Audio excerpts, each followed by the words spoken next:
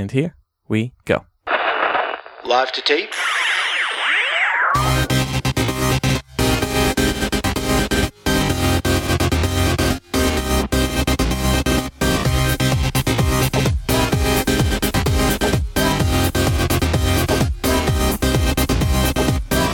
Welcome to Millennial Season 3, Episode 27. I'm Andrew. I'm Elisa. And I'm Laura. You know, 27 divided by 3 equals 9. What does that mean? I don't know. I just thought that was very fitting.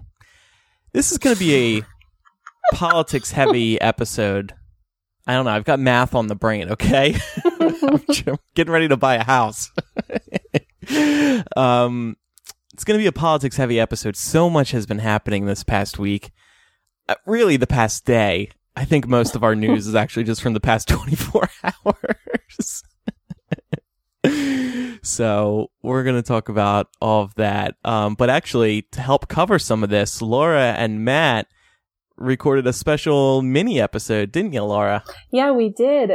We decided that so much shit had happened as of halfway through the week that we decided we wanted to record a little mini-sode, try and get some of it out of the way so we weren't stuck covering all of it on the show this week. So it's just me and Matt spending about 25 to 30 minutes shooting the shit, you know, talking about the Senate voting yes to debate the repeal and replace Obamacare plan. But then, like, you know, shortly after we did that, they voted down the repeal plan. So, you know, it kind of ended up being out of date within 30 minutes of being posted. But it's still fun to listen to. Get a little bit of midweek analysis. Mm-hmm. And they're moving. I mean, that's the point, too. The Senate is moving hard trying to get something done here. So we'll see if they do. Doubtful. Speaking of moving, they did sign that sanctions bill. It passed 98-2, and we're going to talk about that in After Dark today because we have so much other stuff to discuss, including... we have a couple more confessionals this week related to the millennial email that pissed off literally all millennials on the planet. I was sad I missed that episode because that email was something else. So we have a little more feedback on that. Laura, how was your weekend in Austin? I was picking on you last week. So how did that go? It was so good, you guys. It was just like, it was one of those trips where it was like, it was me doing my own thing. So I got to make all the calls. On my way up, I talked to this incredible woman on the bus who told me about the last time that she rode a bus somewhere, that her bus got stuck on train tracks and got hit by a train. And that she was good. And that she was one of the passengers that was stuck in the bus after it had been hit by the train. And that they got pushed 2 football fields down the tracks, that like all her ribs were crushed and her legs were broken. And she had to have all these surgeries, but like here she was on a bus. And I was like, wow, this is a really intriguing person. So we just started talking. Did she get free Greyhound for life? Like, why would she ever ride a bus again? Well, I don't, you know, we were riding Megabus. This was like, actually, what really made this sad was that she was on a tour bus that was taking her like senior center on a trip to like New Orleans, I think. So like it was all a bunch of really old people in this bus. And a lot of people didn't make it, but like I just thought she was so incredible. So we kept talking, and it turned out that she was born in England. She was a GI bride. She was like telling me all these stories about like when she was a kid growing up in England, like during airstrikes and like the Blitz and everything, about how she got buried in a bomb shelter after an airstrike like blew up her home and shit. And she just had like an incredible life. So that was a cool start to the trip. And then I went and got a massage and a facial, which was amazing. It was so good. Yeah. You went to Austin and got a massage and a facial. This is interesting. I mean, it was a weekend of, cause I'm here on work, right? And I just needed a break. Did you expense this to your work? No. You should. Can't get away with that. They might notice that. Cause it was really fucking expensive, but so worth it. And then, after that, I went and hung out in downtown Austin on 6th Street, which is like the place to be. There's tons of live music and great bars and awesome food. I also went on a riverboat tour and got to go see the famous Bat Bridge and like watch like millions of bats fly out at dusk, which is like literally the most metal thing that I've ever seen in my life. It was so fucking cool. So yeah, long story short, it was a great weekend. Good. You didn't run into the guy I'm Instagram stalking? No, I forgot Jared? about that, to be honest with you. Oh, damn. Shit. I didn't really All care right. about it when you told me about it, so. Okay. Little aside, I hate when women say, I got a facial. Why? Because that's gross, because you know what that can mean. And my mom sometimes gets facials, and she'll tell me she's getting a facial, and I'm like, Wait, what can it mean? I'm confused. you know what it means? Like a fucking No. money shot, Porn? Laura. Right on your face. Yeah, come on. I've a never bucket of cum. heard I have never heard a money shot referred to as a facial. All right, well, go to Google Oh, image I search and have. do facial XXX and see what comes up. Or you don't even have to put the XXX. If you put it in facial, I guarantee you will get pictures of buckets of cum on girls' faces. I'm doing it right now. You know what? Is my safe search on? No. So if safe search is off and facial returns that Laura's facial, but if you add XXX, oh boy. Of course. Well, I mean, Buckets. let me be clear. When I say that I got a facial, it was the latter. Oh. I mean, Just I like- assumed Oh, I'm that. sorry. Jizz all over the face. No, I'm When kidding. you said, Laura, when you said that you paid for a facial, I knew then that you meant cum. I knew that you paid for that. Elisa, Yeah. am I right? I mean, when you hear that, don't you always think that too? dirty one? I actually, yeah, totally. When she said that, I laughed to myself, and I was, yeah, I bet you did. Yeah. Now imagine hearing it from your mom every few months. I'm like, ooh. Well, your mom means that same. Your mom means that too. Oh. Just so you know. I went don't and had think she's paying for it though. If that makes you feel any better. Anyway, I'm seeing some news here in the doc I didn't know about. Speaking of facials Mm-hmm. and sexual Oh. activity. Yeah, so Who's getting the facial in this situation? No one knows for sure. Probably everyone. Oh, I know. Laura has to be taught, so she's on her back, and Elisa can aid Brian and getting that milk train chugging. So long story short, Elisa and Brian are coming to visit me in September. And I Awesome. don't know what's going to happen. I gotta be honest. Well, it's probably going to be a lot of fun. I like how the doc says, "Will there be a foursome?" I think the will and the there should be reversed. There will be a foursome. Oh, that's great. So Elisa's going to be meeting Laura's boyfriend for the first time, but Laura already met Brian, Mhm. right? Yeah. Yeah. Couple of Yeah. times. Okay. Of course. Yeah. And the Okay. thing that's really funny about this is Brian and Mark have never met, but they like already think they're friends. Ugh, vomit. I know. It's like Mark asks me about Brian all the time. He's like, "Hey, how's Brian doing?" I'm like, Ugh, "You don't know him." what? Yeah. It's really gross. Yeah. Yeah, it is They're gross. gonna leave us for each other. They are going to leave us for each other, and one day we're going to be like a fucking Beaches commercial, and it's going to be like the four of us out, like in some Adirondack chairs, sipping something with umbrellas in it, and just like the fucking bougiest thing ever. I just foresee that for us. I really do. Yeah, and you're staying at Laura's, right? I assume Yes. so. Yes. I have the patio all ready for them. It's gonna be great.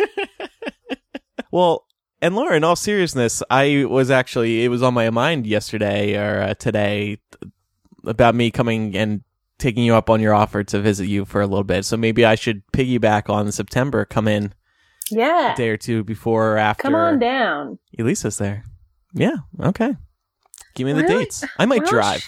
Might just. Why don't you come, Andrew, when we're there? Well, that's what I'm saying. Overlap a day or two. Oh, okay. Okay. Yeah, for sure. Okay. Can you imagine if I went like purposely 2 days after Elisa left? I honestly thought that's what you meant, and I started sorry. like mean mugging you through my microphone. So, Andrew, the only thing is, if you come at the same time, you're going to have to decide if you want to sleep with Elisa and Brian or me and Mark. Depends who's going to give me a Or facial. me and Elisa. I mean, there's for sure going to be one night where we're going to make Mark and Brian sleep out on the fold out, and me and Elisa are going to be in my bed because, you know. Oh no. Yeah. Definitely me, Laura, Andrew, one bed, and Brian and Mark in their own bed. We're gonna walk out and they're gonna be playing footsies and feeding each other's cookies and things. And then we'll have to do a podcast the next morning figuring out who had the better night sleeping together. Okay, so let's move on. We have a couple of confessional emails. Both of these people shared their names, though. This first one's from Jemima. She says, or he, she, says, Let's hi, stick with they. you don't have to read this on the show if you don't want to, but I just wanted to say to Laura, don't listen to that whiny confessional from last week who wanted to hate on you for being a millennial. By sharing your story of buying a house, you've inspired me to do the same. I live in Sydney, Australia, where the average house price is $1.2 million. Everyone my age has given up on the thought of ever buying a house because it seems so out of reach. I felt the same way until I listened to you talking about your experiences. Now I'm well on my way to buying an investment property in another city because you, Laura, showed me that it's actually an achievable thing to buy a house before you turn 30, so thank you. Oh, Look at I'm that. so glad You're to an hear inspiration. that. That makes me really happy. I'm so happy for you. Yeah, congratulations. Sorry. I had a little vomit in my mouth there. That's okay, All right. Elisa. You didn't have to come up with a pseudonym to send this confessional in. Okay, this comes from Rosalie. Hi guys, I listened to the last episode and wanted to say thank you to Laura and Elisa for your responses to that confessional about how we millennials bitch and moan. I'm 29 with a doctorate degree in healthcare field with student loan debt that amounts to how much my parents' house cost them back in the 1980s. I make a 6-figure salary with my full-time job alone, and I own my own car like my fellow listener. I'm also in the process of buying a home, but unlike a lot of people, I'm buying a home not only with the intention of finally leaving my parents' house, but also to benefit from the tax break that comes with being a homeowner. Anyway, I just wanted to say that the whole county thing makes a huge difference. Living in California, the cost of living can be ridiculously pricey, and it varies a lot depending on the county.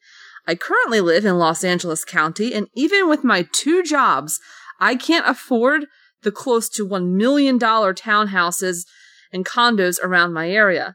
Mind you, these aren't mansions we're talking about. Some are attached townhouses. The home I'm buying in a more affordable county is actually bigger than those $1 million homes in LA, and it's $400,000 cheaper. Imagine that, how a border or county line can so easily make the difference in how much more you have to pay back over the course of 30 years. I wanted to add that hard work and planning is not always enough. My grad school classmate would definitely also agree with that. We've been out of school for 3 years now. She also works 2 jobs, which pay more than my 2 jobs, and she's having trouble saving up even 10% for a down payment to buy a house in LA County. I would imagine that listener would probably see this rant as a complaint, but it's more so an acknowledgement of some of the different better case scenarios, financially speaking, and the difficulties that can still arise. To whoever that is, it must be nice to be a 27-year-old homeowner with no debt, but not everyone is lucky enough to have just worked hard to be in that situation. Love you guys. Rant over. I mean, with that original email that stirred up all this, there was definitely some luck. It's just maybe a different type of luck. I was just going to say, it reminded me a little bit of, there's people who say, the privilege is not telling folks that your hard work doesn't matter, or that you didn't work hard, rather. When people say that white folks, for instance, have racial privilege, they're not saying that white folks don't work hard and don't deserve what they have. What they're saying is that your hard work was allowed to matter. that other people worked very fucking hard too, but it didn't matter as much because of prejudice and systemic bias. So I would just say that this argument sort of about home buying, weirdly enough, kind of reminds me of that. Lots of people work very hard, and the person who wrote in originally clearly did as well, and she deserves that home that she has. But other people work hard too. Sometimes that hard work just doesn't pay off in the same way. Yep. Well said. Totally agreed. I relate to this email because I was looking at property in LA, having lived there for 9 years. I didn't necessarily want to leave. I still love California on a whole, but like Rosalie was saying, it was very expensive in LA County. But even in the counties now, I think it sounds like Rosalie's doing better than I am. 6-figure salary. That's great. But even for me, outside of the LA County, yes, she's right. They are cheaper, but still pretty expensive compared to many other parts of the country. And, you know, she mentioned that one of her fellow students one of her classmates was having struggle putting down 10% down payment. I know somebody who bought a house with her boyfriend in LA County. It was $600,000. They had to put down 2%. And they somehow managed to put down 2%. They knew a realtor who was like giving them all the right info, connecting them with the right people. But now their mortgage is through the fucking roof. Imagine putting down 2% on a $600,000 house. I mean, I think they're paying around $3,000, if not more. It's insane. Yeah. And to me, now she has a very good job in LA, and I understand why she wants to live here and continue with her job. But to me, that would not be worth it. I mean, I'm in a position where I can move around, so I'm going to do it and get more for less. Yeah, totally. Anyway, we'll leave that discussion there. I know we've been talking about that the past few weeks. But congrats, Rosalie. That's impressive. Moving on to the news now. Like I said, we have a lot of politics to talk about. But first, I wanted to mention briefly, and this is political, Hillary Clinton announced her memoir's title. And I thought it was worth mentioning. It's just called What Happened. No question mark. Just What Happened by Hillary Rodham Clinton. That title, also the title of many people's Sunday mornings. Am I right? Oh, boy. Stole that from Twitter. Anyway, I pre-ordered Hillary's book. I'm looking forward to reading it. I thought this book was going to be about more than the election, but it looks like it's going to only be about the election. So that's cool. I like that, actually. Yeah, I pre-ordered it as well. I don't understand how she has the wherewithal to turn this around so quickly. I mean, the election was just like, 8 months ago? 8 months ago? 9 months ago? And that's incredible. If I were her, I would still be going through like my stages of grief. I would still just be in my pajamas eating ice cream all day. Yeah. Yeah, but see, I when would you're too. Hillary I mean, Clinton, if you take a break from life, then people are like, why is she out there fighting for us? And then when you come back, people are like, sit the fuck down, Hillary. Nobody wants to hear from you anymore.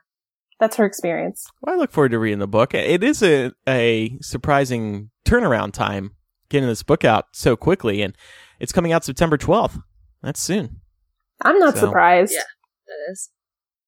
I'm not at all surprised. Because she's a hard worker, or because she wants to capitalize on the moment, or both? I mean, both, probably, but she is a hard worker. I mean, if you look at anything she's ever done, she's not a slacker. Laura, do you want to take the next story? Yeah, so this has been the story that's been taking the internet by storm for the past couple of days. President Trump announced on Twitter that he wants to ban transgender citizens from serving in the military. And his ultimate reason for this was citing high costs for their medical care. This has been all over the place, all over Twitter, all over the news, all over Facebook. And people started looking into the actual costs very quickly after seeing these tweets. So the RAND Corporation estimates that of the $49.3 billion defense budget, trans-related healthcare in the military costs between $2.4 million and $8.4 million. It's just a tiny sliver. And meanwhile, we heard that the military spends $84 million annually on Viagra. Right. So,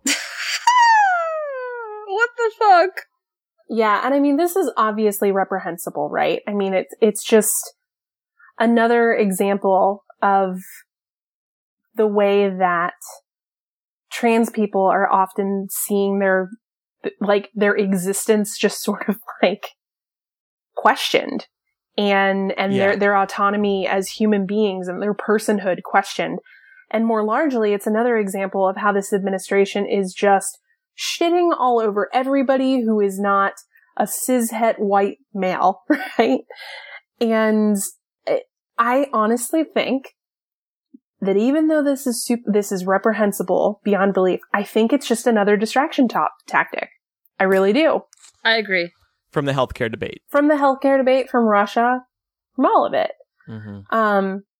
As evidenced by the fact, Andrew, what did the Pentagon say about the current policy? Yeah, well, the Pentagon came out pretty quickly and said that they didn't get a heads up about this before Donald Trump, by the way, announced this on Twitter on Wednesday morning. And it was funny for me, because I was up early. It's sad, but it's true. I've come into this routine where I wake up around 8, and that's like normally around when Trump has at least tweeted a little bit by now. So I grab my phone, and one of my first thoughts in the morning as I'm laying in bed is, all right, let's see what he's tweeted this morning. So I see him start out with this first tweet. The first tweet was a cliffhanger. It said, "After consultation with my generals and my military experts, please be advised that the United States government will not accept or allow ... And so I see this first tweet, and I'm like, I'm waiting for the next one. I'm sitting there laying in bed with one eye open, waiting. Oh, God. And nothing comes. It takes 20 minutes for him to tweet out the next one. Well, I couldn't wait that long. So I close my phone. I go out. I'm like, all right, I'm going to go walk my dog. I come back, start making my coffee. I load up Twitter again.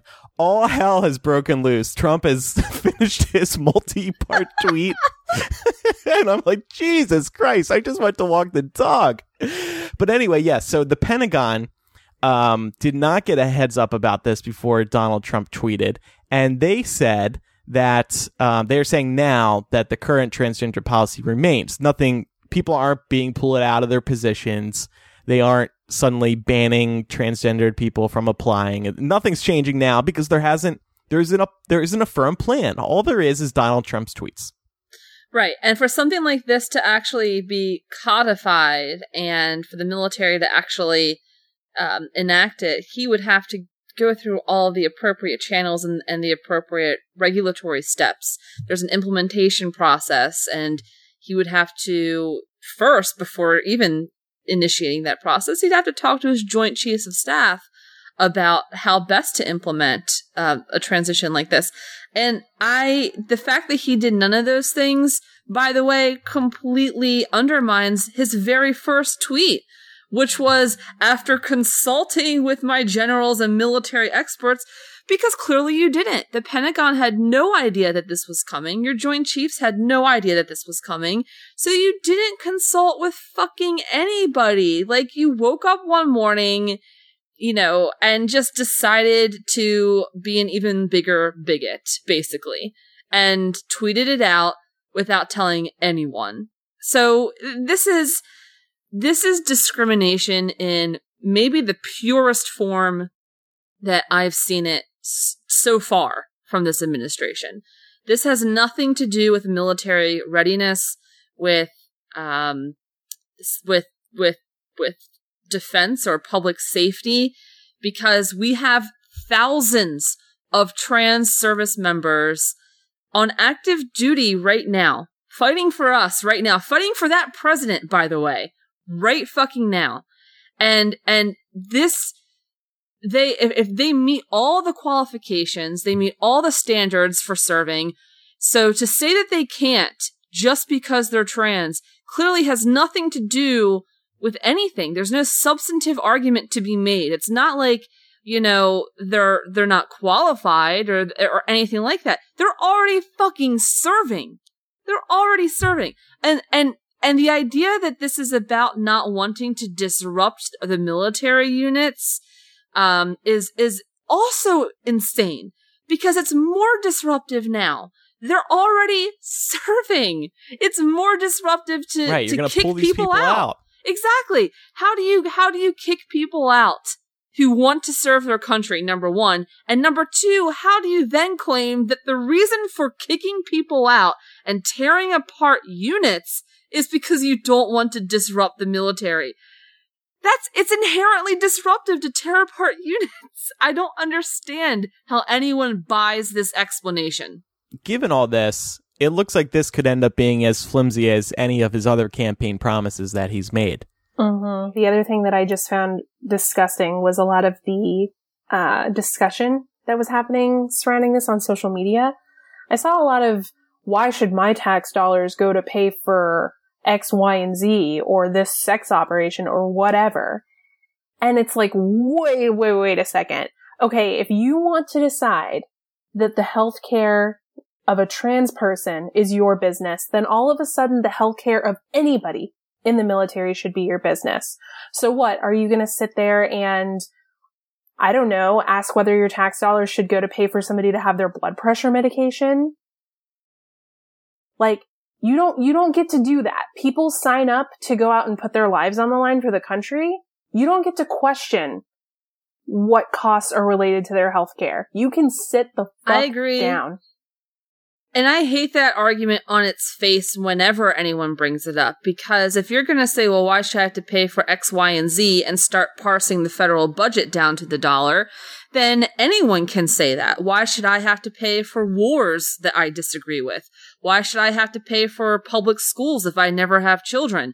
The answer to all those questions is because we live in a civilized fucking society, and that is the social contract that we inherently agree to. That we put our tax dollars in one giant kitty, and then we elect our leaders to decide how that money is used. But you don't get to just parse the dollars that way and say, oh, my money will only ever go to things that I personally agree with and love and support. If every American did that, we would have nothing. No roads. We would never defend ourselves militarily. We wouldn't have schools. We wouldn't have airports.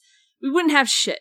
Get over yourself. Sometimes taxpayer dollars go to shit you don't like. And by the way, some of our elected leaders have come out and said Trump was wrong on making this statement, including John McCain and many others. So this is another reason why I think it's going to be an empty promise, because people are going to be fighting him. People at high levels are going to be fighting him on this.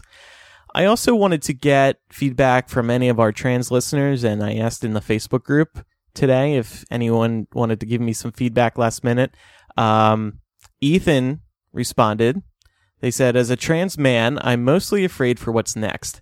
Between this and the bathroom laws, I'm really nervous for losing what rights we have. And honestly, it's not only what Trump had to say, because we all know he's an idiot, but the thousands of comments online agreeing with him. I'm very lucky to live my life surrounded with support from my friends and my workplace, but this really just reminded me how so many people hate my community. TLDR, shit's getting scary, y'all. So thanks, Ethan, for sharing that.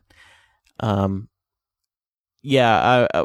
one hand, yes, it is frightening to see all these people, particularly online, and I'm sure on television to some extent. But on the flip side, I've seen a lot of people voice their support for the trans community. I know there's small signs of caring, but these people who post the Instagram photos saying trans people matter, stuff like that. There's a lot of support out there too. So just keep that in mind. And I also would like to add that to Ethan's point about Trump being a liar, the images of Trump with the rainbow flag circulated around a lot yesterday. Somebody handed him a flag that said like LGBT people for Trump, and he had held that up at some event during the campaign. And it's like, and he looks so uncomfortable holding that flag. Like there are a couple photos where just you can tell he might not love holding it.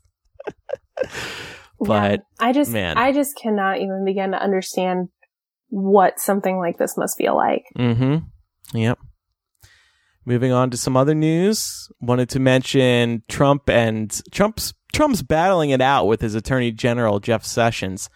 And I just wanted to ask, what's more pathetic, Trump not being a big boy and firing the Attorney General, or the Attorney General taking it up the ass repeatedly? Because both of those are pretty embarrassing situations to be in.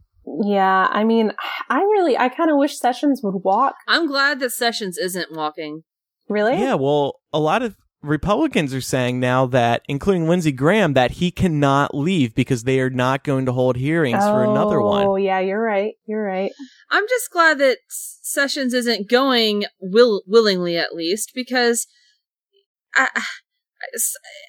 someone has to stand up to Trump's, just being so, I don't know what the word would be. He never settles on one person or one opinion for long.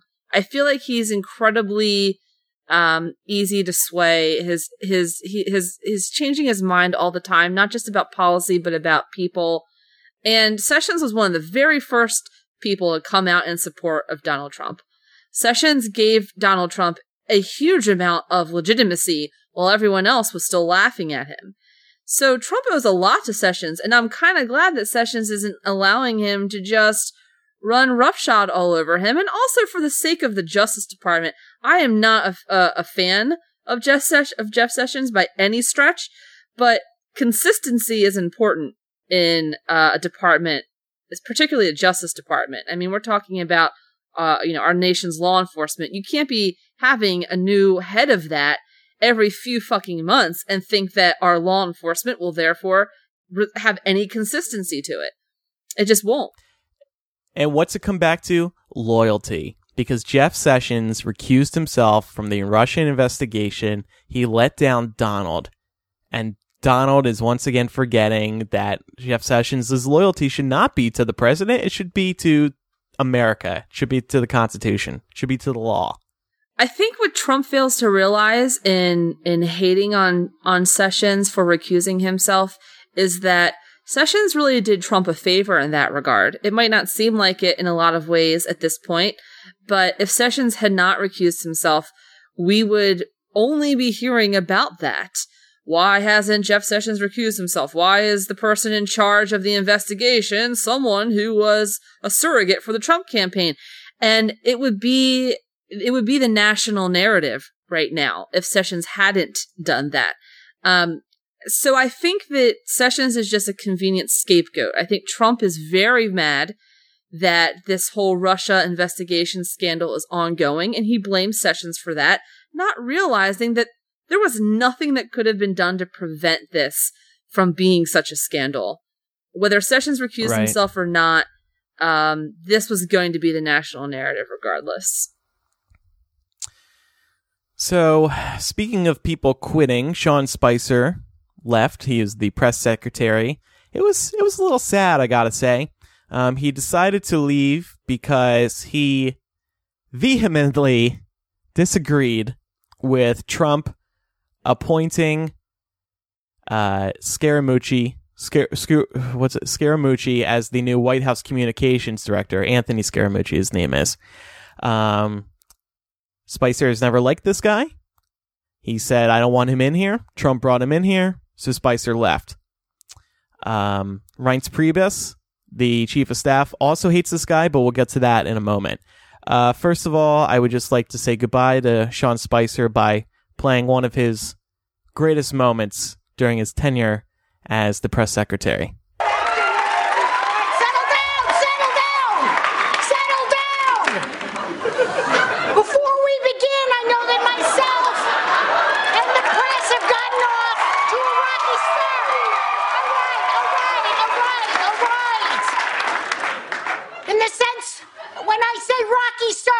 In the sense of Rocky the movie, because I came out here to punch you in the face, and also I don't talk so good. Now I'd like to begin today by apologizing on behalf of you to me for how you have treated me these last 2 weeks, and that apology is not accepted. So farewell, Sean Spicer, and farewell to Melissa McCarthy's Sean Spicer as well. But in related news, so Scaramucci is now in. Trump really likes this guy. No political experience. He's an investor. He's a banker. He's a very rich man.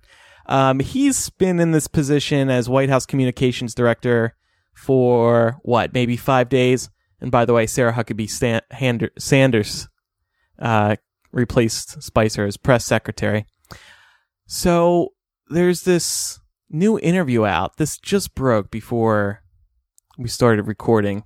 The New Yorker got an interview with Scaramucci in which he threatens to kill White House leakers, in which he calls Priebus a fucking paranoid schizophrenic, a paranoiac. That was a quote. And where he talked about Steve Bannon by saying, "I'm not Steve Bannon. I'm not trying to suck my own cock.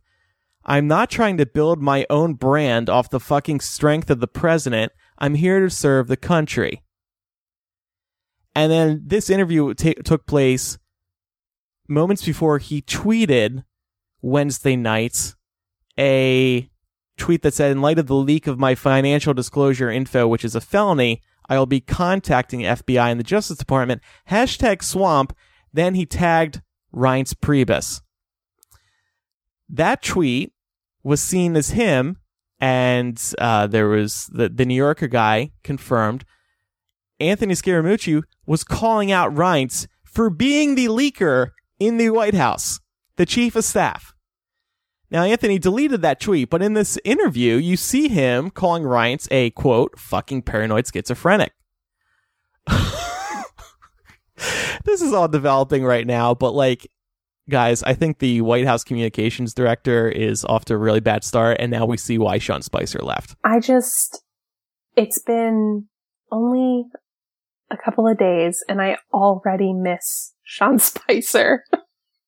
I know. It's so fucking But he had bad. so much foresight.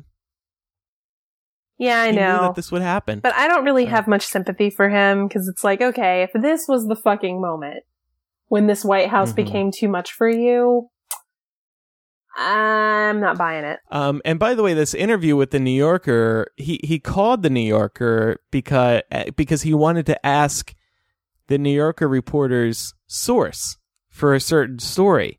And he kept trying to get it out of the reporter. And of course, the reporter did not give him the source, because that's what you do. Journalists do not reveal their sources. That's why they have sources, because they know they can be kept secret. If you give away your sources, you're fucked. You're never getting another source the rest of your life.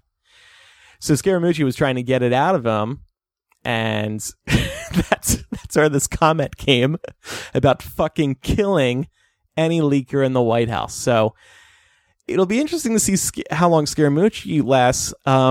BuzzFeed also says Reince is seriously considering leaving at this point, and Steve Bannon must be pissed too. I mean, Scaramucci says he likes to literally suck his own dick. I mean, he does. Yeah, but for it to be exposed like this, it's just shocking. I'm gonna play a clip now of Donald Trump, and I want you guys to tell me where he was speaking. But do you remember that incredible night with the maps? And the Republicans are red, and the Democrats are blue, and that map was so red it was unbelievable, and they didn't know what to say. And you know, we have a tremendous disadvantage in the Electoral College. Popular vote is much easier. We have because New York, California, Illinois, you have to practically run the East Coast. And we did. We won Florida, we won South Carolina, we won North Carolina, we won Pennsylvania. Yeah. Fuck yeah. We won and won. So when they said, there is no way to victory, there is no way to 270. You know, I went to Maine 4 times. Blah, blah, blah, blah, blah. So where was Trump saying this? At what event? Wasn't he at the Boy Scouts thing? That's absolutely right. You wouldn't have guessed it, though, if you didn't know that story. So Trump used a speech at the Jamboree filled with young Boy Scouts to continue talking about how amazing his win was in the election and how rock hard it still makes him. And he was calling out Hillary. He was calling out Obama, saying, by the way, has Obama ever been here to the National Jamboree? And by the way, he was in 2010. But the kids were all like, ah, ha, ha, ha, clapping, you know, hating on Obama. Anyway, the Boy Scouts have been taking some shit for this because they didn't expect this to happen. And if you watch this video, Trump is not looking at the teleprompters. You can see that. So today, the chief scout executive for the Boy Scouts of America apologized. He said, "I want to extend my sincere apologies to those in our scouting family who were offended by the political rhetoric that was inserted into the Jamboree. For years, people have called upon us to take a position on political issues, and we have steadfastly remained nonpartisan and refused to comment on political matters. We sincerely regret that politics were inserted into the scouting program." So it's a pretty strong statement against what the president did by the Boy Scouts. What do you even say? I'm just like, oh, there he goes again. I mean, I know if I would have been there as a Boy Scout, I would have been pissed. I was in the Boy Scouts. My dad was active in the Boy Scouts with me. If we were sitting there listening to Trump go on about this shit, I mean, you hear a lot of applause in the crowd, but I think it's just the kids being kids, feeding into Trump. I mean, they sensed a fellow child up on that stage. Right. And so moving into less politics heavy news, however, still very heavy news. The CDC has determined that half of all female homicide victims are killed by their intimate partners. The CDC has come out and labeled this a public health problem when you have half of all females being killed by their boyfriends, husbands, and other kinds of domestic partners. So I guess my first question is like, does this statistic surprise you guys? No, not at all. I was already, I was aware that this was the case. I didn't quite realize that it was that high of a number, but I knew that it was a significant portion. It makes sense in some fucked up, twisted, tragic way because a lot of crimes, particularly homicides, are crimes of passion, and by which is, I'm not being insensitive. That's like an actual criminal term to mean like crimes that are conducted against people because there's like high, heavy emotions involved. So sadly, I'm not surprised by this at all. I'd be curious to learn what the numbers are in reverse, though, because it's not as though men and women have inherently different, emotions or different anything. So I'd be curious to know if the whole crime of passion rationale holds true in reverse. Are female partners just as likely or just as responsible for male homicides? I don't think that's true, but I would be interested to learn that. Yeah, the CDC would tell you no, because they also found that 98% of the perpetrators of partner homicide are male. Yeah, that's what I was going to say. It seems like whenever you're reading about a shooting, most of the time it involves a guy committing the crime. Yeah. Well, men are far more likely to be involved in homicide, or far more likely to commit homicide than women. But I also wanted to point out... Unless you're O.J. Simpson. Right, if I did it. I also wanted to point out that what's really interesting about this is that the reports found that this isn't isolated to any particular racial or ethnic group. However, there are some different percentages here. The women who are at highest risk for homicide related to partner violence are Hispanic women at 61%. And that overall, in terms of just general homicide, Black and Indigenous women face the highest homicide rates. So this kind of factors into something that is a completely separate discussion about how minority women tend to be more likely to be victims of homicide than anyone else. And it's really interesting to see that sort of parsed together with partner violence, especially considering that partner violence accounts for so many female deaths. I don't know, I guess my question is like, Elisa, like as a female, like how does this make you feel? It doesn't change my personal feelings a whole lot because frankly I was already scared I remember back when I was doing my OkCupid days, this is a true story. And it's going to sound crazy and it's going to make me sound paranoid, but I'll tell it because I think it really reflects how a lot of women feel, particularly about dating. My current boyfriend, who I love and adore, but of course, when you meet someone new, you don't know that yet. When he came over to my apartment for the very first time, we had only known each other for about maybe 4 weeks, and we had only gone on one other date. So it was only our second time meeting, and he was coming over. And my roommate was not home, and I don't have anyone in the area at all to call. My nearest family is like 2 hours away.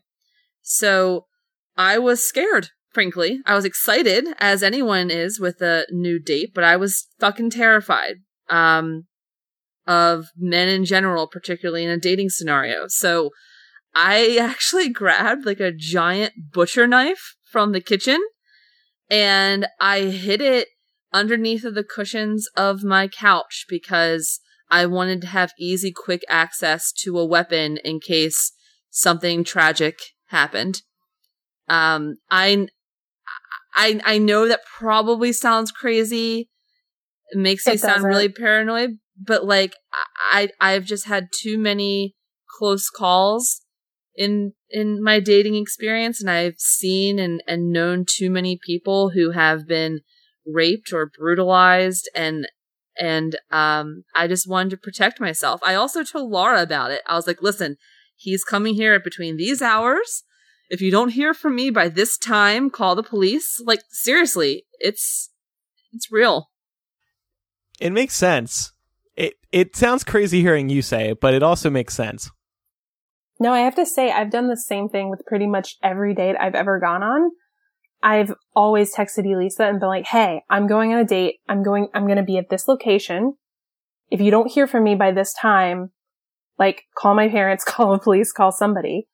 And with my current boyfriend, who I also adore, I met him through a dating site, and on that dating site, I had said that I lived in a town 30 miles from where I actually lived. And the reason I did that was because I'd had a prior occasion on OkCupid where I'd been talking to somebody who got really pissy that I stopped talking to him, and he started like, cause we lived in the same town, he started like threatening to find me and like talking about stalking me and like looking for my phone number in the yellow pages and stuff. So I started lying about where I lived. And for the first month that Mark and I were dating, he legitimately thought that I lived in Alpharetta, which is not where I lived. And I kind of forgot that I had lied about it until one day when he brought it up. He was like, oh yeah, you have to go all the way back to Alpharetta. And I was like, oh yeah, by the way, that's not where I live. And he was like, what? And like, we kind of laughed about it a little bit. But when I explained to him why that was, he totally got it. And he was like, wow, I'm so sorry that men are garbage. But yeah, it's a real fucking thing. And it's scary. It's like Louis C.K. says, he's like, you know, the worst thing that can happen to a man on a date is like you go out and like, the girl, like you find her unattractive or the conversation's not good or you just don't like her. The worst thing that can happen to a woman on a date is that you can be fucking murdered. Yeah. Yeah. That joke, quote unquote, was so real. I remember seeing that in one of his specials and it really hit home for me. I mean, another example from my own life is that, and again, bringing this back to the original point, which is that half of all female homicide victims are killed by intimate partners. When I went to break up with a previous boyfriend, who I had been with for a fair bit of time, my mother's advice to me was she made me promise that I would do it in some sort of public setting because she didn't want him to get angry and lash out and get violent. And to be clear, there was zero history of that. Zero history of that. Zero reason to think or to fear for that other than this statistic and knowing that females are far more likely to be on the receiving end of that, even when there isn't necessarily a history. Oftentimes, you don't see it coming. And there's just, sometimes they just snap. Yeah. And we're going to move on here in a minute, but I did want to make sure that I mention this particular study doesn't even include trans women. And that is a completely right other issue. I mean, there are tons of other factors involved there, but I just didn't want to leave this discussion without at least bringing them up, that trans women and also just trans people in general are killed violently in shocking numbers. And oftentimes we don't hear about them. And I really wish, like, my one critique of this, I love that the CDC came out and did this, but I really would have loved if they had given some special attention to the trans community, because I feel like while there are some differences, there are quite a few similarities here. And I think we would all benefit from hearing about those. To get back to your original question, I do agree it's mostly an act of passion, because you have to think about, like, why are you killing? What are you doing this for? Either you're extremely beyond fucked up in the head to kill like a random person, or you're doing it because in your mind, there is a good reason to do it. Would you two ever kill anybody? I fucking hope not. Okay, just checking. I mean, Never only asked you. Before, so I thought. Only you. Sometimes I do deserve to be killed. I want to bring up, though... And I'm That's glad we not have true. this evidence now.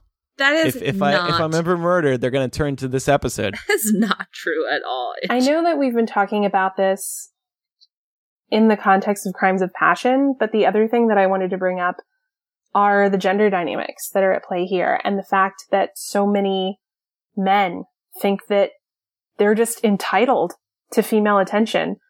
This statistic doesn't just include long-term relationships and marriages. This statistic includes cases like the one that happened last year where the young girl was in a club and a man asked her to dance and she said no, and his response was to take her outside and kill her.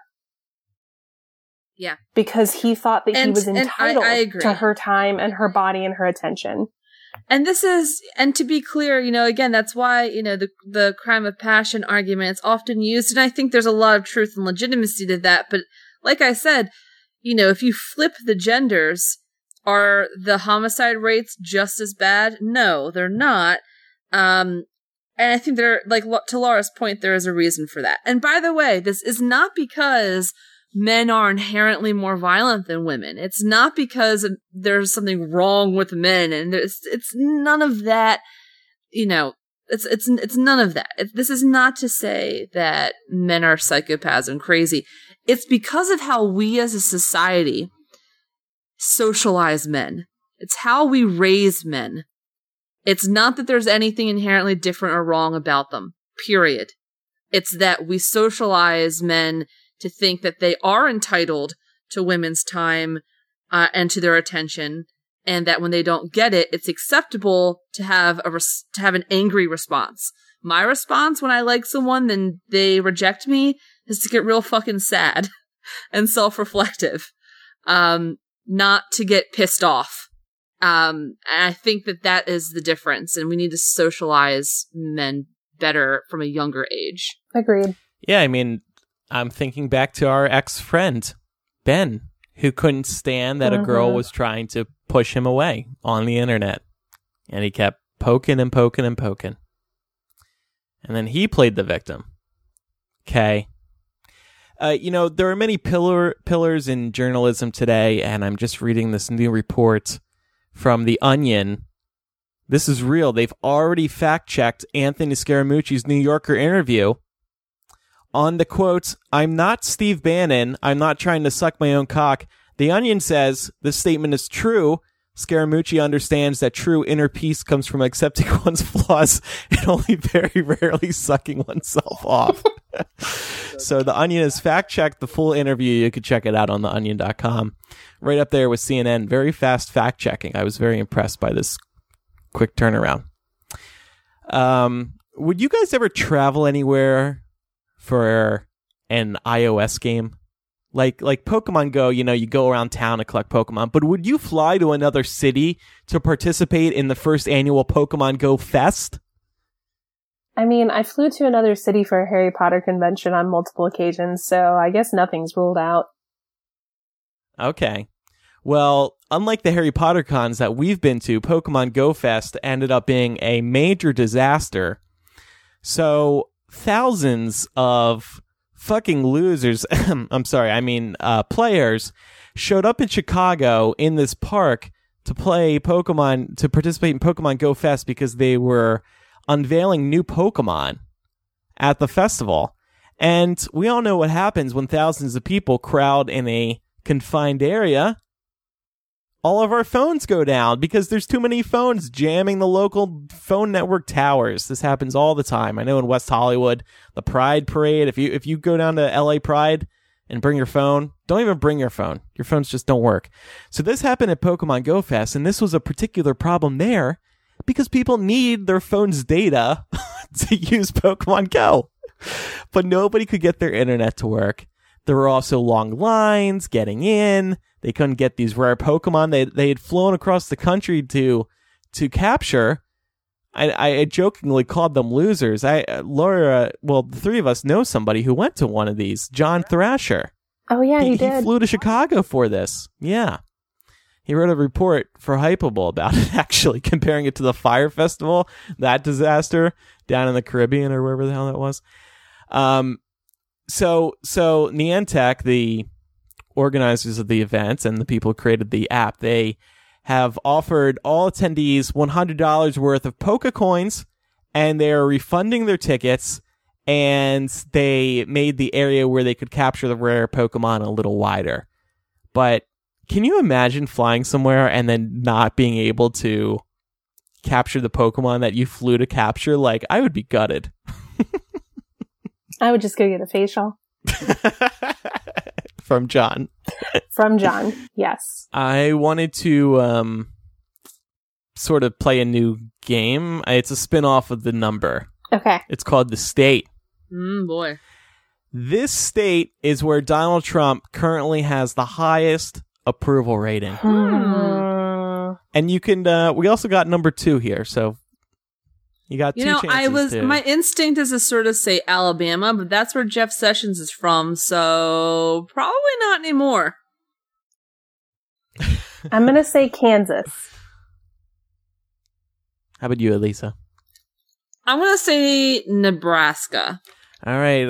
Unfortunately, both wrong. The number 1 state, Trump's approval rating is highest with 60%, is West Virginia. Oh, God. Whole country. Yes, truck driver. Coal country, exactly. It makes sense. And then state number 2 is South Dakota with 57%.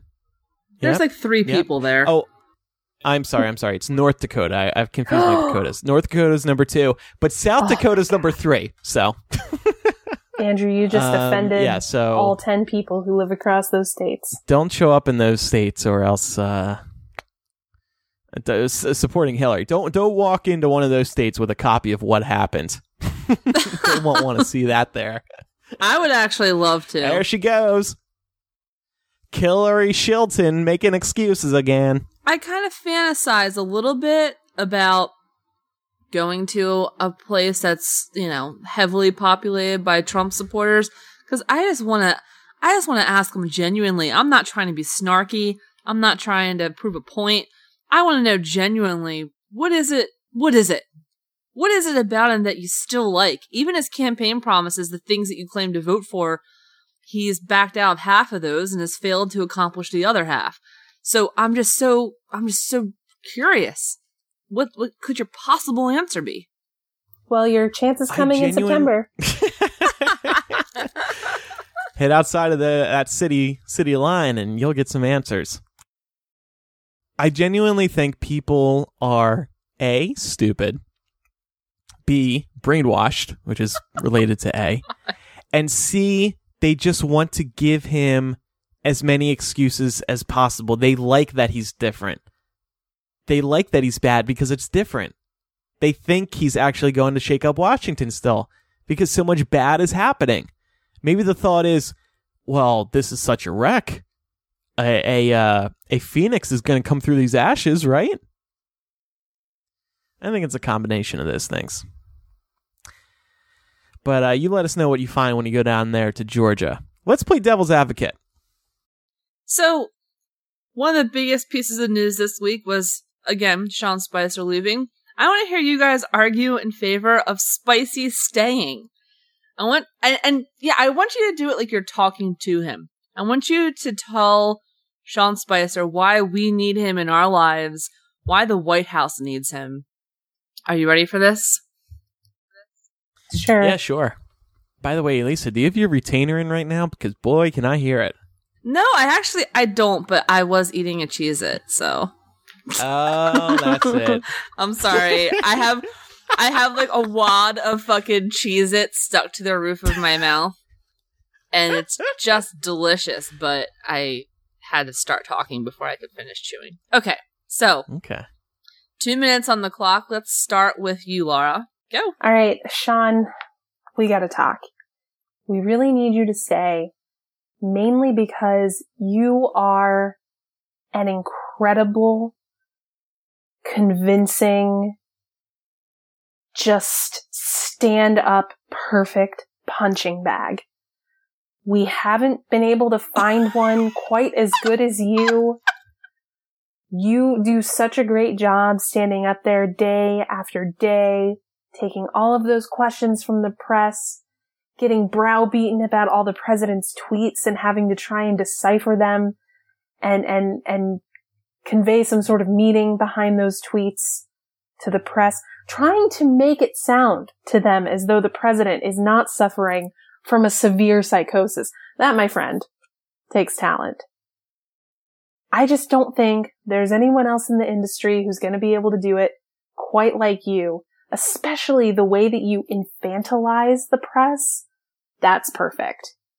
Mm-hmm. Sarah Huckabee Sanders. Yeah, that's good. She ain't got nothing on you.